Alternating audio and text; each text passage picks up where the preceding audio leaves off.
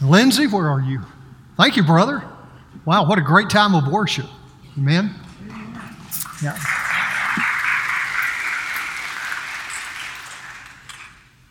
Well, believe it or not, and you may not believe it,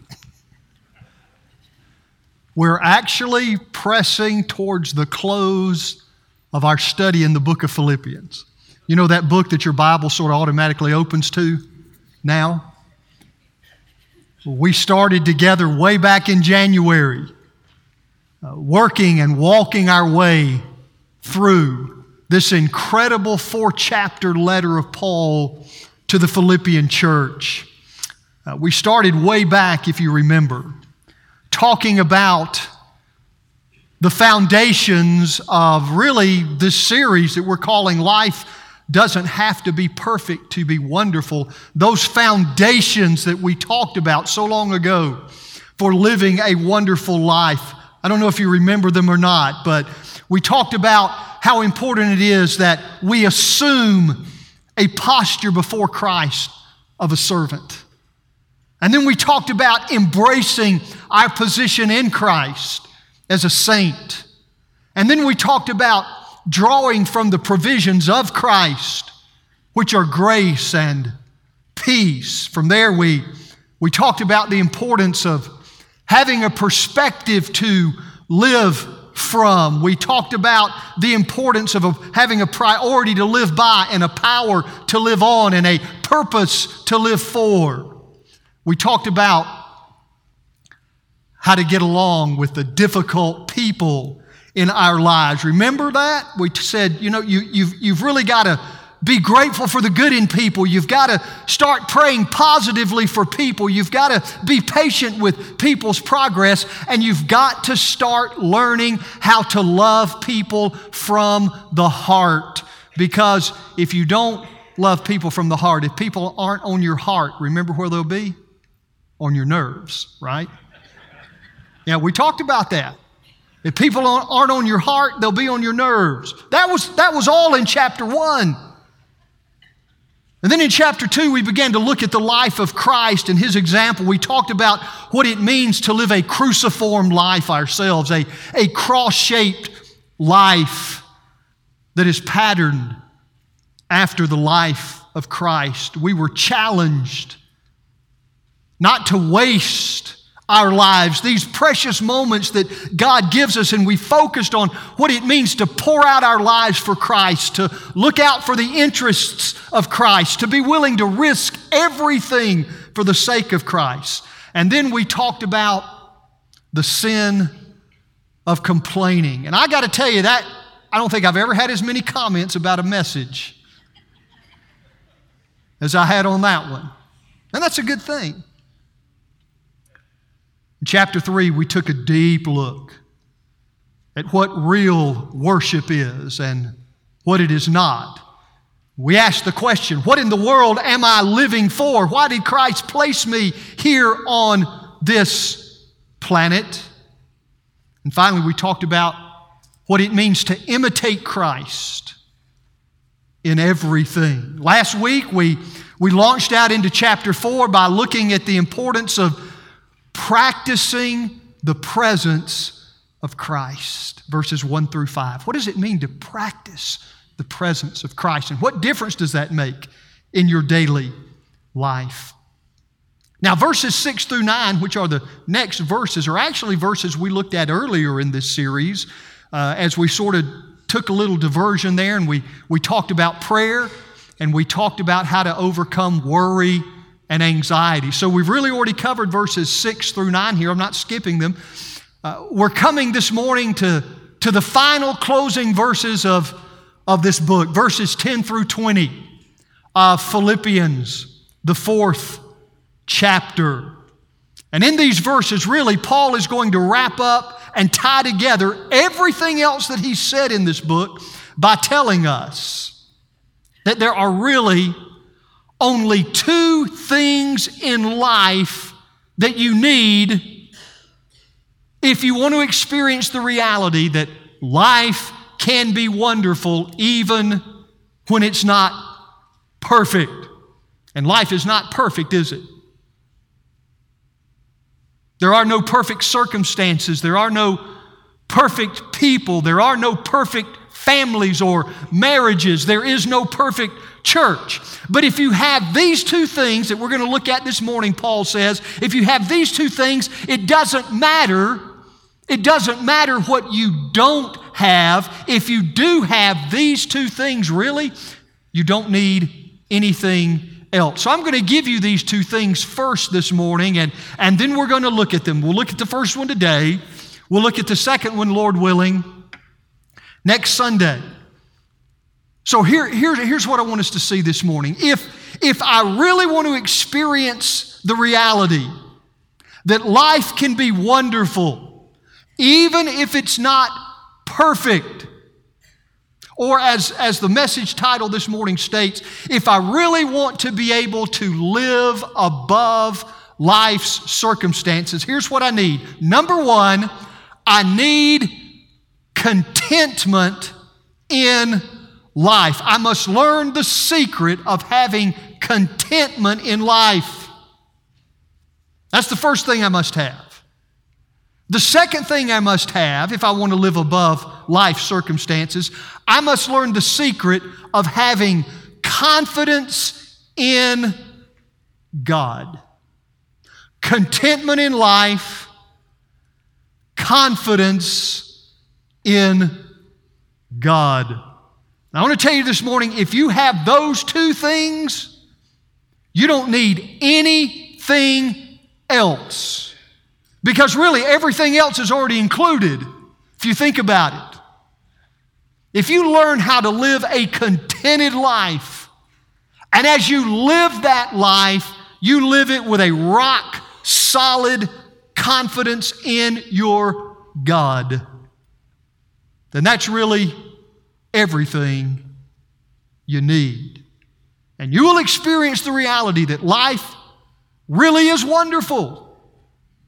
Even though it's not perfect, even though we have to go through tough times, even though there are difficult circumstances, life can be wonderful, and you can live it with joy and confidence and enthusiasm and victory.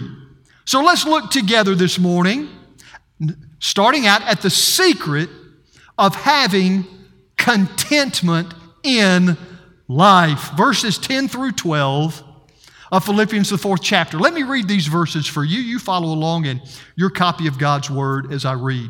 Paul says, I rejoice greatly in the Lord that at last you have renewed your concern for me. Indeed, you were concerned, but you had no opportunity to show it. I'm not saying this because I'm in need, for I have learned to be content whatever the circumstances. I know what it is to be in need, and I know what it is to have plenty. I have learned the secret of being content in any and every situation, whether well-fed or hungry, whether living in plenty or in want. Paul says, I have learned the secret of being content. Now, folks, if there was ever a timely word, this is it. Because we live in a world that is striving, a world that is struggling, a world that is grasping for contentment. Everybody wants it, but nobody seems to know where to find it. So let's look at a couple of things here in these verses, and let's see if we can get a handle on how to be able to live a contented life, to live a life of contentment. First thing I want to share with you is this. Paul says it, God's Word says it very clearly. Contentment in life is something I have to learn. Did you know that? You have to learn how to be content. In verse 12, the last part, you can look at it there. Paul says, I have learned the secret of being content in any and every situation. In other words, church, we are not born content. From the time we take our first breath, we're screaming for something, right? We are not born content creatures. And so what we have got to do, you have got to do this morning, what I've got to do this morning, if we're going to get a handle on this, we've got to put ourselves in the position of a learner. We've got to want to learn something. That's the first thing. So I hope you want to learn this morning. So just say with me this morning, God, I want you to teach me. I want to learn how to live a life of contentment. So it's something I have to learn. Second thing is this: we need to make sure we understand what we're talking about when we talk about contentment. A dictionary definition would tell you some variation of the fact that contentment means being satisfied with what you have. And that's partly true. That's not incorrect. But there is a better definition. There is a much broader definition, certainly a more biblical definition of contentment. And I want us to look and make sure we understand what that is. So let me give you a couple of helps here. Number one, contentment is being satisfied on the inside, regardless of what my circumstances are on the outside. Are you with me? Contentment means I am satisfied on the inside, regardless of what my circumstances are on the outside. Now, I've got to tell you this morning, there are not a lot of people who live like that. I'm not even sure there are a lot of Christians who really live like that. We are so often consumed, our contentment is so often based upon our circumstances, what is going on out there. If the bills are paid, if the money's rolling in, if we have lots of friends, if the job's doing well, if our health is good, if things are going the way we want them to, if our plans and our dreams and our preferences are being realized, then, we're satisfied. We're content. But church, far too often when those things are taken away, so is our contentment. So is our satisfaction. That's why so much of the world and so many Christians are caught up in this search for contentment, because it is so often dependent upon our outer circumstances. Let me give you another definition here that might be helpful, or another help for you. Contentment is not having all that I want. True contentment is wanting only what I have. Do you see the difference? Contentment is not having all that I want. In the biblical sense, true contentment is wanting, it's being satisfied with, it's being content with what I have, regardless of my circumstances at a particular point in time. That's what Paul says here. He said, I've learned to be content whatever the circumstances. I've learned to be content in any and every situation. When I'm in need or when I have plenty. Whether I'm well fed or whether I'm hungry. Whether things are going my way or whether things are not going my way. You see, Paul did not judge the situations in his life by how he felt about them. He believed that every situation in his life, good or bad, was part of God's plan for his life and was part of something greater that God wanted to do. It wasn't about making Paul feel good. It wasn't about meeting all of Paul's needs. It wasn't about him having everything that he wanted. Paul never looked at his circumstances and said, gosh, will this meet my needs? Will this meet my desires? Will this make me feel good? No. Paul always asks, how will this circumstance, how will this situation, whether it's good or bad, how is this going to help fulfill what God wants to do in my life? That's why Paul could say in verse 10, look at it again, I rejoice greatly in the Lord, even though he was in prison.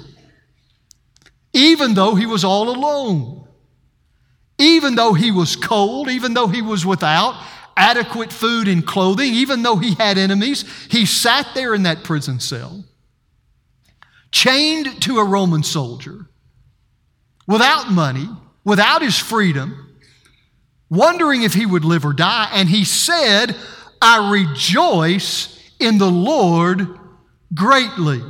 Got a question for you. When was the last time you said that? In the bad times, in the tough times. You see, not only do most of us not rejoice in the Lord in the bad times, but everybody around us knows we're not rejoicing, right? It's all over our face. It's all in our words and our actions and our attitudes. But you see, church, the test of genuine commitment is not how you feel when everything's going great.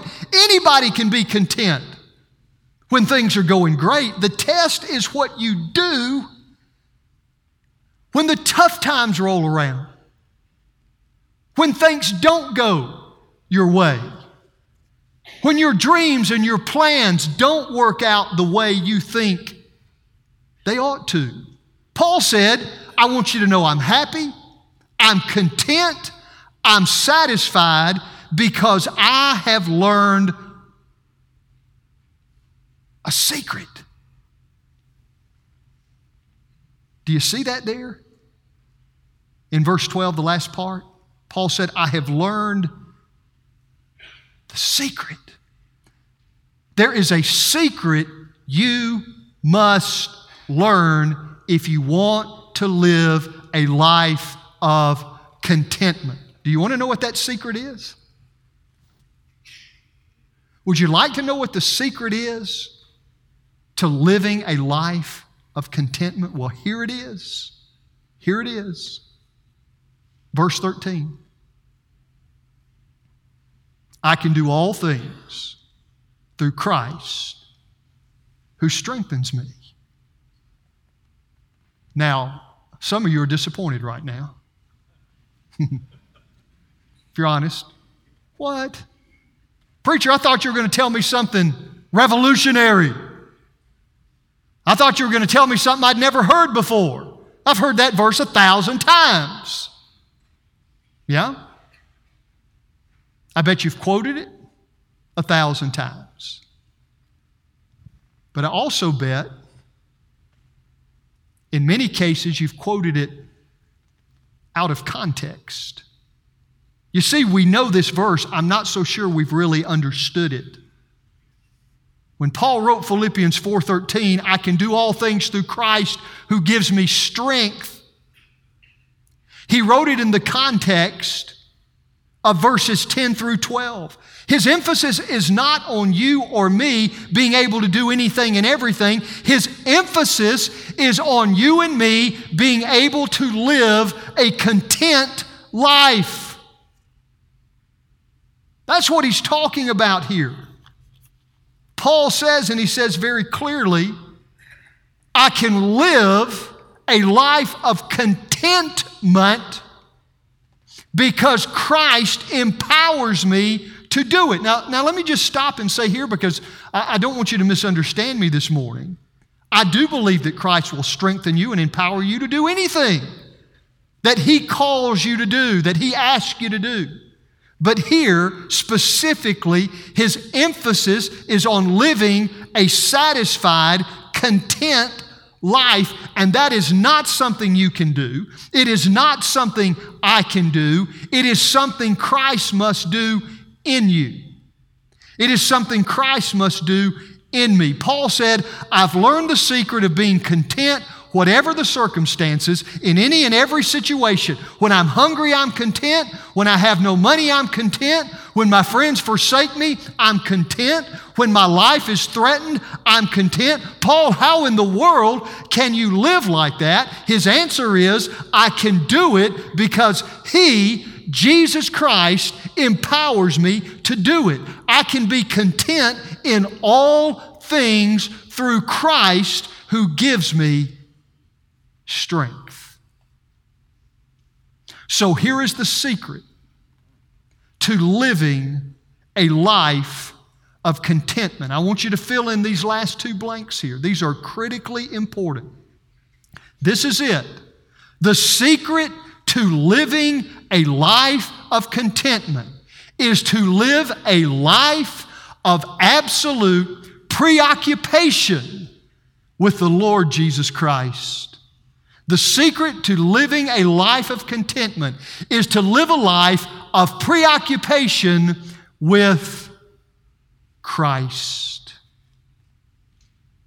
That's it. If you have not yet found contentment in life, you should not be looking for contentment. You should be looking for commitment. You should be looking for commitment. It is commitment to Christ that brings contentment in life. That's why so many people and so many Christians aren't content. It's because they're trying to be. You don't get contentment by trying to get it. Real contentment is a byproduct of a life that is absolutely preoccupied with the Lord Jesus Christ. And because so many of us, so many times, are preoccupied with anything and everything but Christ, real contentment in life continues to elude us. Paul says, I know contentment because I'm preoccupied with Christ, and when I make Jesus Christ the obsession of my life, then He empowers me to live a life of contentment. So just how preoccupied with Christ was the Apostle Paul? I've got some verses here. Let's take a quick review, quick tour of the book of Philippians and see. Ready? These are just a few verses. I could have picked out more, but I picked out these. Philippians 1:21, Paul says, "For to me to live is Christ." Paul says, my whole reason for existence is Jesus Christ. When I get up in the morning, Christ is on my mind. At lunchtime, my thoughts are on Christ. When I close out the day and when I go to sleep, Christ is the focus of my thinking. This is why I live. For to me, to live is Christ. Paul was preoccupied with Christ. Chapter 2, verse 5, he writes and he says, have this mind in you that was also in Christ Jesus. Do you understand what Paul is saying here? He's saying, when I think with the thoughts of Christ. When I feel with the heart of Christ. When I act with the activity of Christ. In fact, 2 Corinthians chapter 10, verse 5, Paul actually said, I take captive every single thought so that I can make it obedient to Christ. My whole life, Paul said, is a reflection of Jesus Christ. He was preoccupied with Christ. Chapter 3, verse 1, finally, brothers, rejoice in the Lord. But Paul, you're in prison. He would say, so? But Paul, you don't have any money. Well, that doesn't matter. But Paul, your freedom has been taken away, and your friends have all turned their backs on you, and everything that could go wrong, Paul, has gone wrong. Paul would say, that's really fine because I'm rejoicing in the Lord. Paul was preoccupied with Christ. Chapter 3, verse 7, whatever was to my profit, I now consider loss for the sake of Christ. Verse 10 of chapter 3, I want to know Christ and the power of His resurrection and the fellowship of sharing in His sufferings. Verse 13 of chapter 3, I forget what is behind and I strain toward what is ahead and I press on toward the goal to win the prize for which God has called me heavenward in Christ Jesus. Church, do you see Paul's heart? Do you see it? Can you hear what makes him tick? Paul was consumed with Christ. He was preoccupied with Christ. That's why he was content.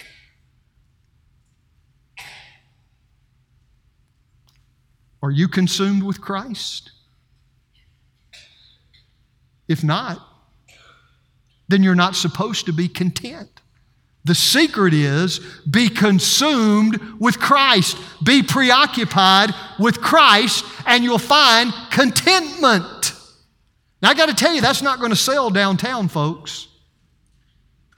You're not going to leave here this morning, drive to downtown Greenville and see a big old billboard that says, all you miserable people need to be preoccupied with Christ.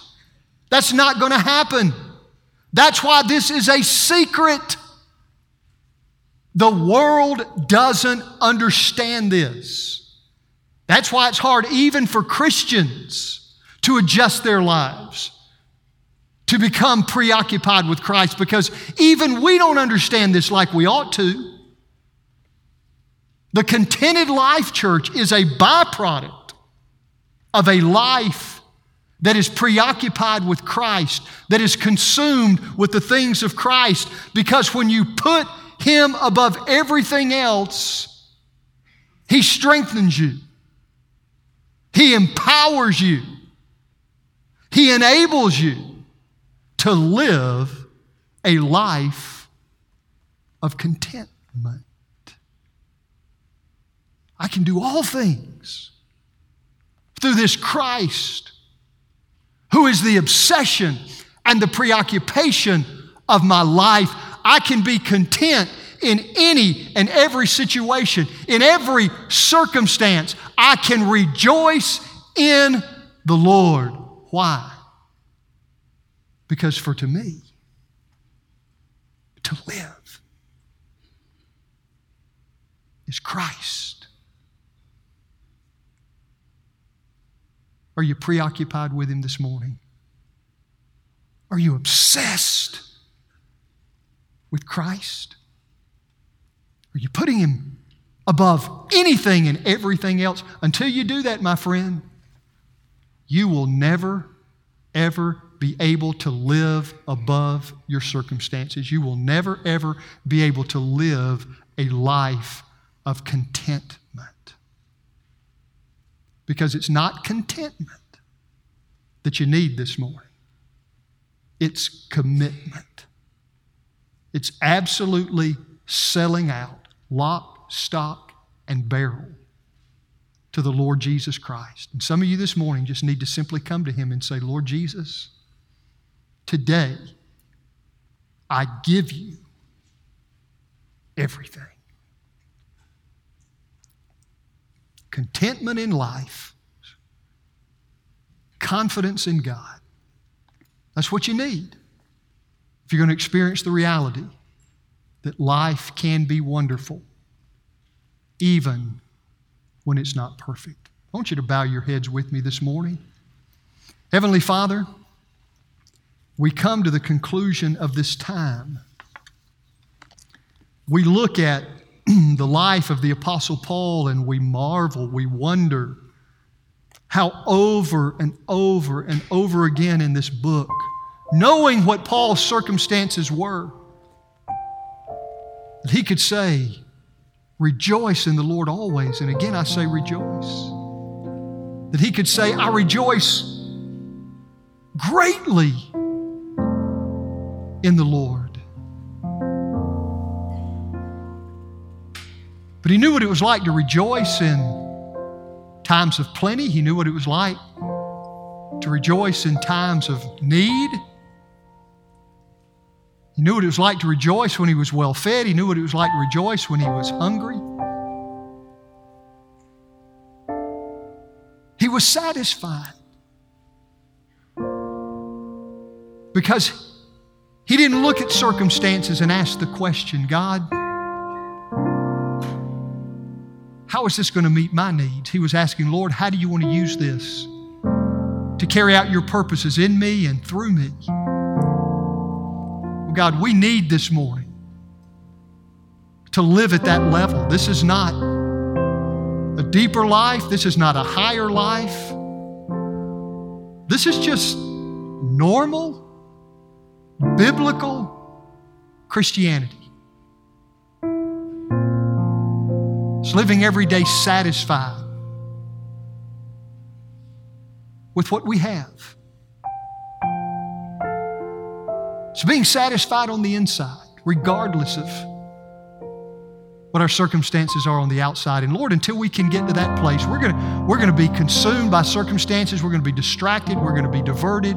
We're never going to be able to be the kind of kingdom people you've called us to be, making a difference here in our church, in our community, in our nation, and among the nations. So this morning, Lord, I pray for myself, and I pray for every brother and sister underneath the sound of my voice this morning, that we would hear your heart cry and your call to genuine commitment to Christ, to be obsessed, preoccupied with the Lord Jesus Christ. And if we're not this morning, Father, would you put our feet back on that pathway that we might experience the reality of real, genuine contentment in life so that you can take us and use us for your glory.